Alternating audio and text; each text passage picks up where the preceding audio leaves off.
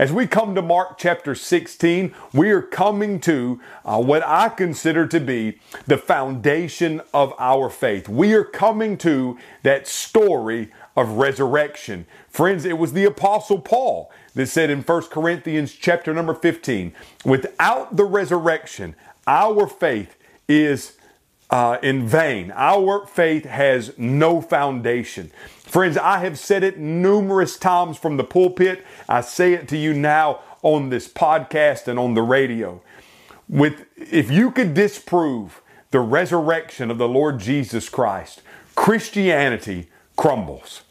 Because we have built our entire belief system on this one truth, this one fact, that the Lord Jesus Christ is resurrected from the dead, that He is alive and that He is coming back. Friends, do you believe that?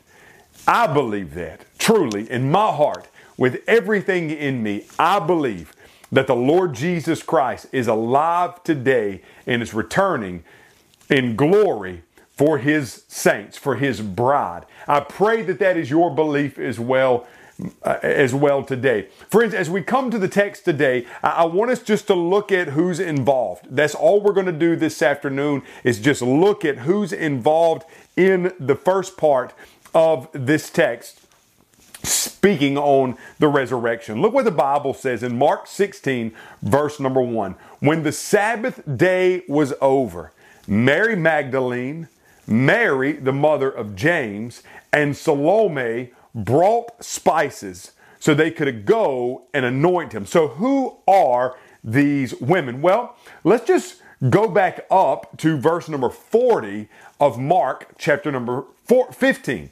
In Mark chapter 15, verse 40, the scene is at the cross of Calvary.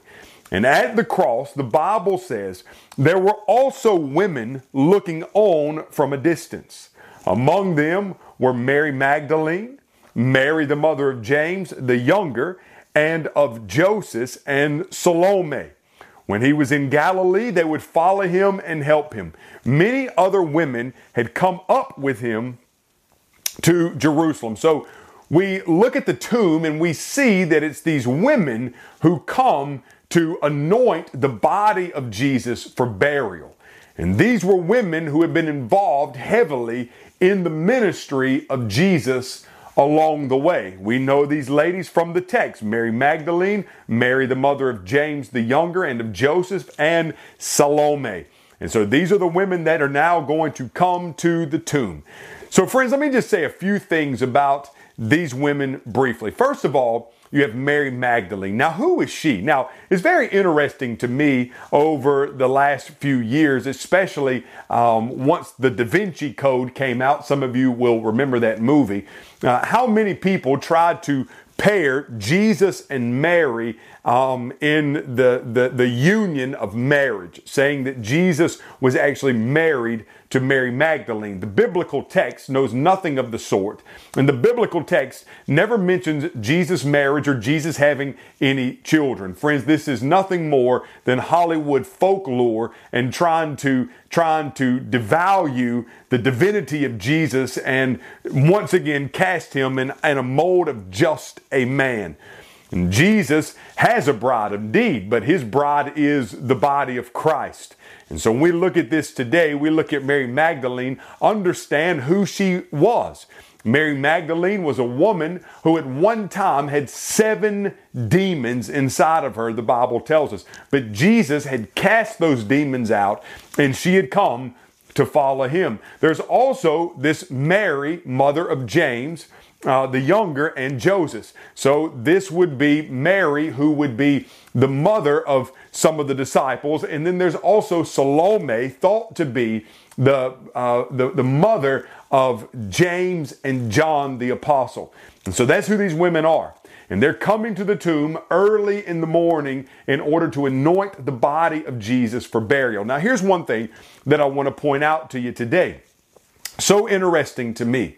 A few years ago, I had a conversation with a lady who was just adamantly opposed to Christianity. She wanted nothing to do with the Bible. She wanted nothing to do with Jesus. She wanted nothing to do with the gospel and salvation.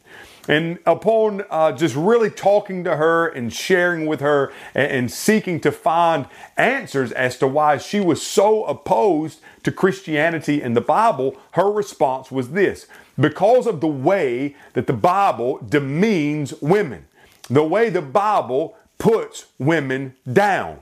That's why I don't want to be a believer in Christ Jesus. That's why I will never believe your Bible. Friends, listen to me.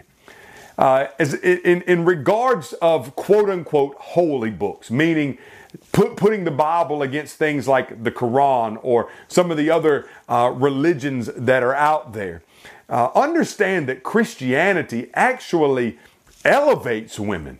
Where you look at the Quran and some of these other religions around the world, they actually demean women, oppress women, treat them as less than men, meaning they're only half a citizen or they can't, just different laws to oppress them. But in Christianity, we actually see women become heroes of Scripture. Why consider for just a moment, you have Esther.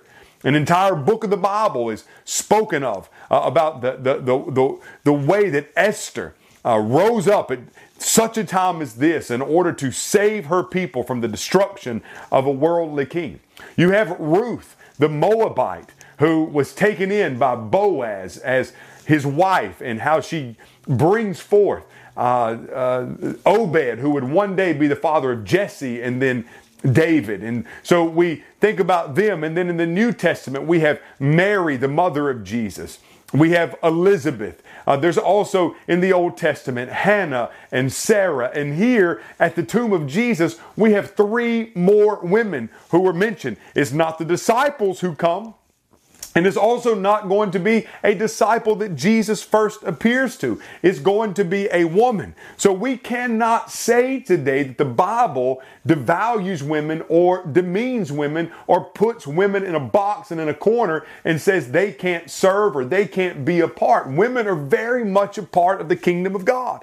Jesus did not come just to be the Savior of men.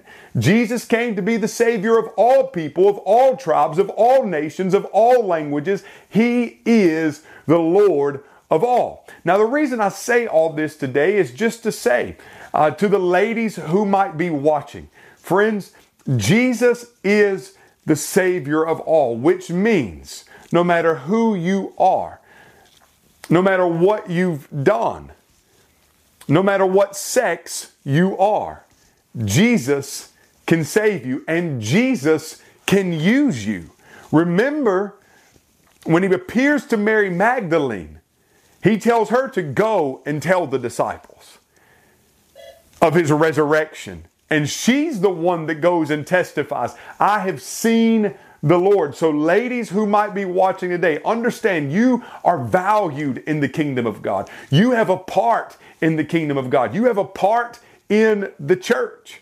And so come to Jesus and let him love you compassionately and tenderly, and let him use you for the advancement of the gospel. There are many women, I believe today, sitting in our pews who are some of the greatest servants of God on the face of the earth. And I am overjoyed to be able to come alongside of some of these women in our walk with the Lord Jesus Christ. And I know that many pastors who are listening today would agree with me in saying we need more godly women in the church to continue advancing the gospel. So ladies, thank you for all you do. May God bless you, and I look forward to seeing you next time on New Horizons.